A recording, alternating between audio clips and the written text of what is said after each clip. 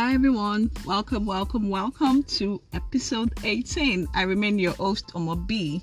So I say to you, Buanji, that's hello in Zambia language, Yanja. So before we go into today's episode, I just wanted to say, I'd just like to say thank you to everyone that has reached out to me, encouraging me, giving me thumbs up. And for the ones that have asked that I loosen up a bit, don't worry, we will get there. One day we will get there. So let's just dive right into today's episode. For today, we will continue with our discussions on customs, cooperation, and mutual administrative assistance provisions under the AfCFTA agreement. We will do a deep dive. Last week, I introduced the provisions, so today we will consider the provisions, various provisions on that. Under that. So,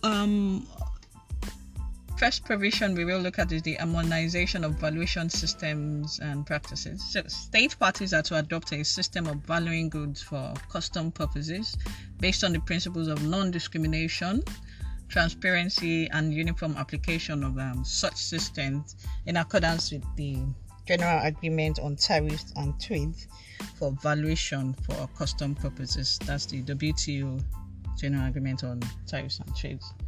So we move on to the next provision, that's the simplification and harmonization of customs procedures. So state parties are encouraged to use international standards as the basis for their imports or export or transit formalities. So when they are coming up with their customs law and procedures, they are to use international accepted standards, international accepted instruments, practices, guidelines as a basis for their customs laws and procedures, and in also designing and standardizing their trade documents as well. International standards should be used as well, and the information that should be on the trade documents, that should also be considered in coming up with that. Okay, so we move on to automation of customs operations. So state parties are to use, and of course to continually upgrade modern data processing systems for customs operation. So this will facilitate an effective and efficient customs operations. And in doing it as well, they are to use it in transmitting data amongst themselves. Then advanced exchange of information. State parties are also to exchange information in advance concerning the arrival of persons, goods, and means of transportation in their respective territories. That can be done manually or electronically. I guess in this age of digital, it would have there will be more. It will obviously be done electronically more with it.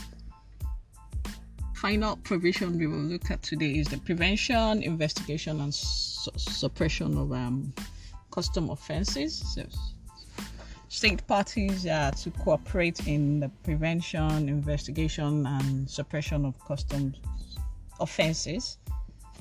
They are to exchange list of prohibited goods in their respective territories. So that's basically items goods that cannot be imported into various territories of state parties. They are also to ensure that prohibited goods are not exported out of their territories into the territory of a relevant state party. In cases where state parties share common borders, let's say look at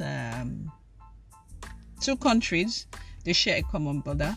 They are to exchange list of their customs offices along that border, and they will share details of their powers, their working hours, and any other relevant information.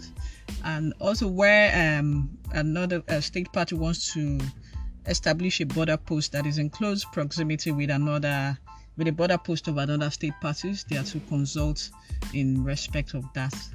Also, they are to maintain surveillance in respect of, for example, persons that are reasonably suspected to be involved in activities that are in contravention of customs of state parties. So that's for the entry, exit, of such persons, they are to maintain surveillance over that, and also in respect of goods reasonably suspected of being the subject of illegal traffic.